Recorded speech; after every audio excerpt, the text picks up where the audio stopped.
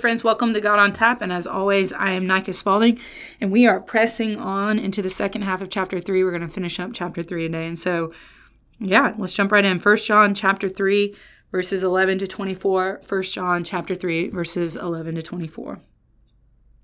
For this is the message that you have heard from the beginning, that we should love one another. We should not be like Cain, who was of the evil one and murdered his brother. And why did he murder him? Because his own deeds were evil and his brother's righteous. Do not be surprised, brothers, that the world hates you. We know that we have passed out of death into life because we love the brothers.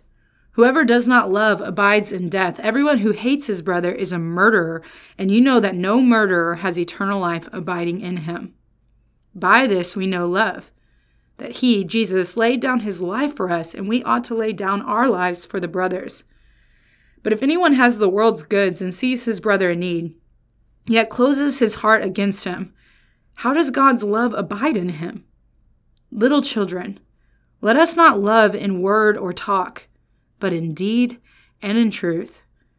By this we shall know that we are of the truth and reassure our hearts before him. For whenever our heart condemns us, God is greater than our heart, and he knows everything.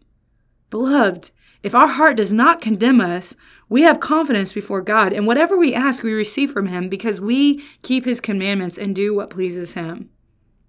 And this is his commandment, that we believe in the name of his Son, Jesus Christ, and love one another just as he has commanded us. Whoever keeps his commandments abides in God, and God in him. And by this we know that he abides in us, by the Spirit whom he has given us. This is the word of the Lord. Yesterday, in the same way that John was going back to the moral test, today he is going back to the social test. And if you remember, the moral test is your obedience to God, the social test is your love of your neighbor, and the doctrinal test is these, beliefs, these rational beliefs about the faith. And man, John, I just love him so much because he doesn't pull punches. I feel like John is so extreme. And so I'm just going to have I need to get this off my chest, guys. So I'm an Enneagram 8. I know I've said that before. And one of the things about 8s is that we sometimes really hate armchair Enneagram experts on Instagram's view of us. Okay. And I know this isn't an exclusive 8 thing, because I think 4s feel this way, but I think 4s feel this way about everything. Like, I don't mean this tacky. Like, I think y'all are very hard to describe. I even have a hard time describing my 4 friends. So, like, solidarity here in this, right? Like, yes. But what happens with 8s is,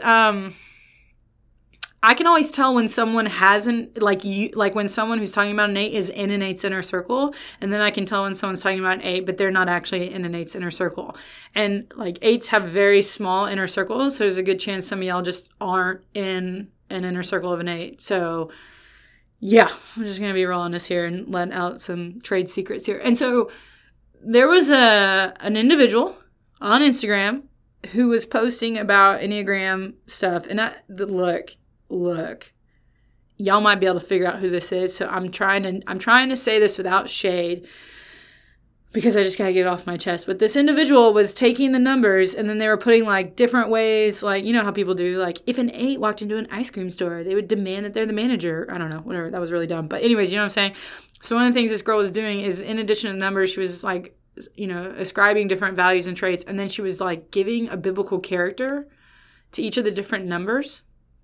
And the person that she gave to the 8, I was like, are you kidding me?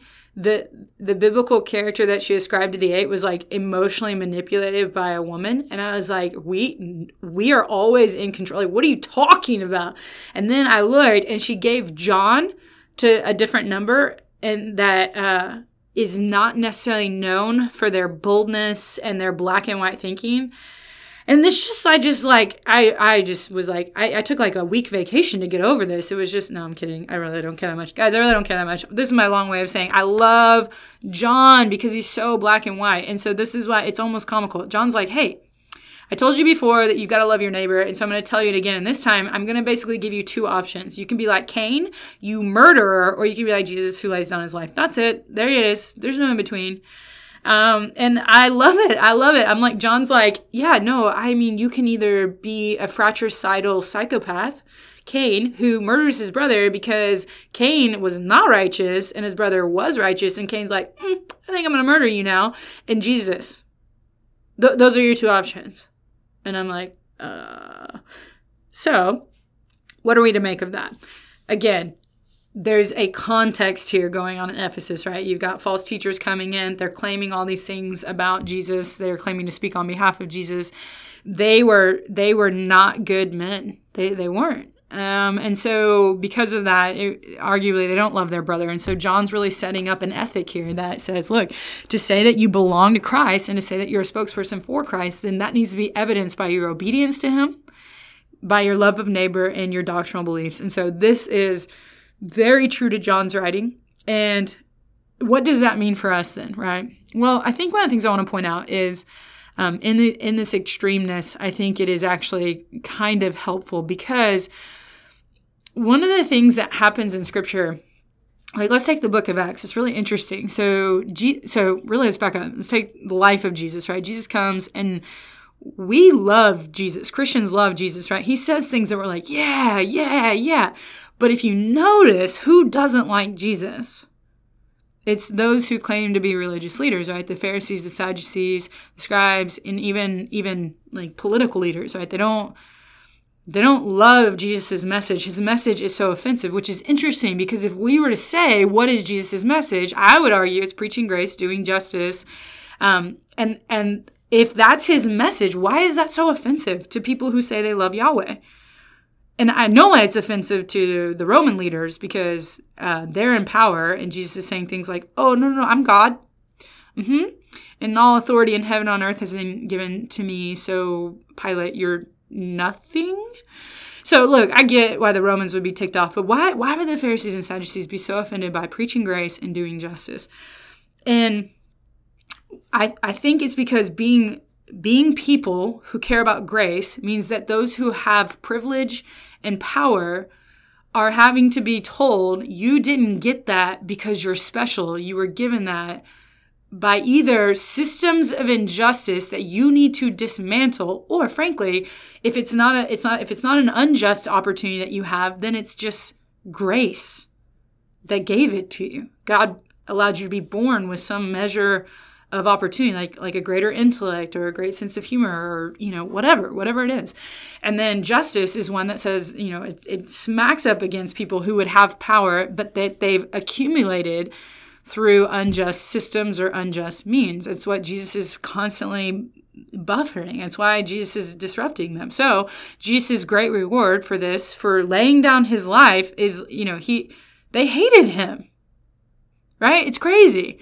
And then Jesus goes around saying things like, hey, don't be surprised if they hate you. Don't be surprised if they revile you. They revile me. If you belong to me, don't be surprised if the world hates you.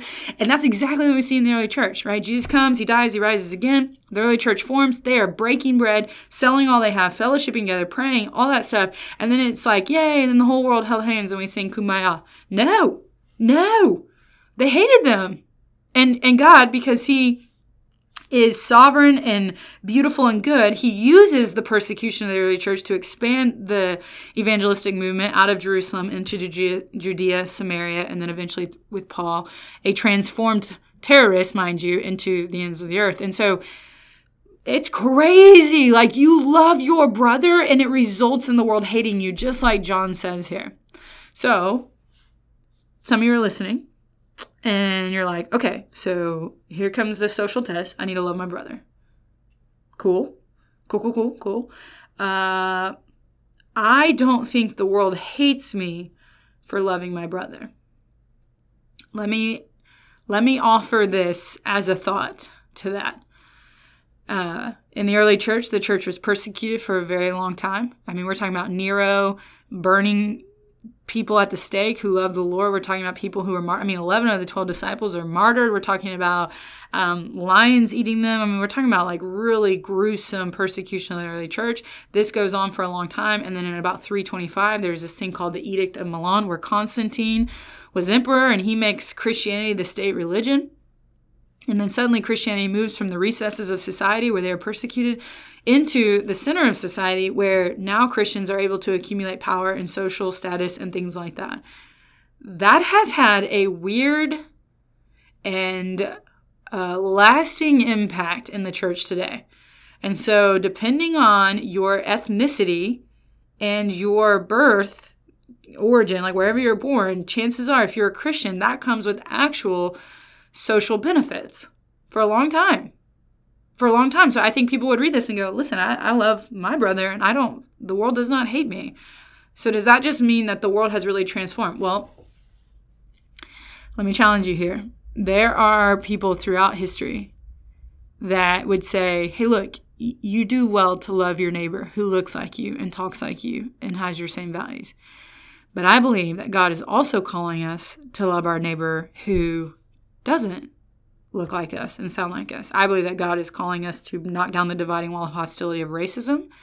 I believe that God is asking us to love the immigrant and the refugee. I believe that God wants us to love women in our church enough that we believe them when they tell stories of sexual assault. I believe that God wants us to love our brothers so much that we would preach grace and do justice, which are offensive to a world that values power and privilege. And I think if you start speaking out on those things, you will find then that there's some hatred stored up for you. And if you don't believe me, just get on Twitter and tweet something. You know, if you live in a very conservative evangelical subset and you tweet out, I don't know. I don't want to overgeneralize this. What I want to say is there's plenty of evidence. Like there is a woman who I would argue is an author well, I wouldn't argue she's an author. She is an author. I would argue a public theologian of sorts. She posted a post about the border and the crisis at the border and just argued, hey, we got to use better rhetoric about the way we talk about people because these are people made in the image of God, and some of the ways that we describe folks at the southern border in America is offensive to the gospel. And y'all, you would have think she said, yo mama. People said all kinds of crazy things. And so she is living out this social ethic, which says, look, if you love your brother the way that Christ does, which is to say you lay down your life. And look, she's not a martyr. She made a post. And now she's receiving vitriol and pushback, and people are calling her names, and people aren't happy to hear that's insane, right? But yet, I think you'll find that if you take your faith seriously enough and you choose to love your brother, that's not just the one that looks like you, and if you call people around you to do the same, you may just find the fulfillment of this passage in your life. And so what does that mean for us? There is a cost to following Jesus. If the chief end of man is to glorify God, and the way that we do that is to obey God and to love like God loved, to be like Christ, not like Cain. Don't be like Cain. It's pretty obvious you shouldn't be like Cain, right? So if you're like Christ, like the thing that Christ was doing all the time is he was eating with people that were like not the Sadducees and Pharisees' favorite people. In the ancient world, hospitality was more than just a meal. It was more than just breaking bread. It was a way to identify with, like when you were dining with someone, when you were sharing a meal with someone, then you were communicating, I belong to this person. I'm willing to be identified with this person. It was subversive hospitality. That's why people got so offended about who Jesus was eating with. It wasn't just that he was having a meal. It was that he was willing to say, look, I love past the point of comfort. I love past the status quo. I love past comfortable Christianity. I love to the point that the world now thinks less of me. And I do it because I want to be like Christ and lay down my life and love my brother. And so it's a really profound truth. And so then the question becomes, okay, so is that it? Like we're just supposed to be provocative Christians and be hated by the world? Well, yeah, yeah. But don't forget, there's solidarity within the church, right? It's why we can love so well in the world. It's because we come back and we gather as a people who also are doing these same things you're doing. And not only that, in this very passage, Pastor John anticipating that you're like, that is a heavy burden to carry. That is a lot to ask, John. And listen, John has seen his friends die for this. He is not writing as a distant man who's like, listen, I'm up in my ivory tower and it is very plush. I got to be honest with y'all. Best mattress I've ever slept on in the ancient world. Uses lots of feathers from peacocks. It's fantastic. No, he is writing as a guy who walked with Jesus, saw the man that he loved more than any other man in the world die, saw Jesus rise from the dead, lived with the disciples, loved the disciples, and saw the disciples murdered for their faith. This is a man who understands the cost of following Christ and loving your neighbor to the point that you are willing to be martyred. That's the kind of guy who's writing here. And then he says, and hey, children, the Spirit is also with you. This is a heavy call. This is a heavy call to love like Jesus loves. And so you don't have to do it alone. You have people around you who will go with you, and then you have God himself by the power of the Spirit indwelling in you, with you every step of the way. It's how you even know to love in the first place. Like, you are not that loving. Let's be real. You're only able to love sacrificially because God is with you and for you and instructing you and guiding you and energizing you and strengthening you and sustaining you so that you can stand up for the marginalized, so that you can speak out against powers of injustice, so that you can say, hey guys, I don't think it's okay that women are sexually assaulted and we don't take that seriously in our churches. So you can say, hey guys, I don't think it's okay that we continue to live our segregated lives while systems of injustice are in play in our city. I don't think it's okay that we can ignore the crisis at our borders. I don't think that's what it means to follow Jesus. I think we have to love like Jesus loves, which means we got to take up our cross and we got to die to self and we got to be willing to do the hard thing. I think that's what John is getting at here. It's the way that the world hates us is because we provoke those in power and in privilege. And so I don't think it's an easy thing, and I don't think I do it perfectly, and I think I am a coward all the time. I think I'm a coward all the time. I think there are times that I don't enter into the fray because I'm tired. But God willingly, I will continue to spend my life loving people the way that Jesus is asking me to. And I believe that you guys listening, if you made it this far, want that to be said of you. And so this is my so what, is that I'd say we really have to believe and take John at face value and the other places of Scripture that say God is with us. That the Spirit indwells us so that the giver of life is able to give us the energy and the sustenance to speak out, to love so extravagantly that the world would scratch their head at that and say, who loves like this? And then we would say, well, Jesus. This is a lot. And this probably felt like it was just going to be like a lovey-dovey passage, but I think we have to take seriously the call to be like Christ. And I think I'm as passionate as I am because I think I'm trying to ignite it in myself. And so, look, if you're like me and you're frail and sometimes you just are trying to get through the 9 to 5 and this is hard for you, then I think the so what here is just ask God to give you eyes to see and ears to hear, and in your own place and in your own city and in your own neighborhood where you could advocate and love folks who need to be loved.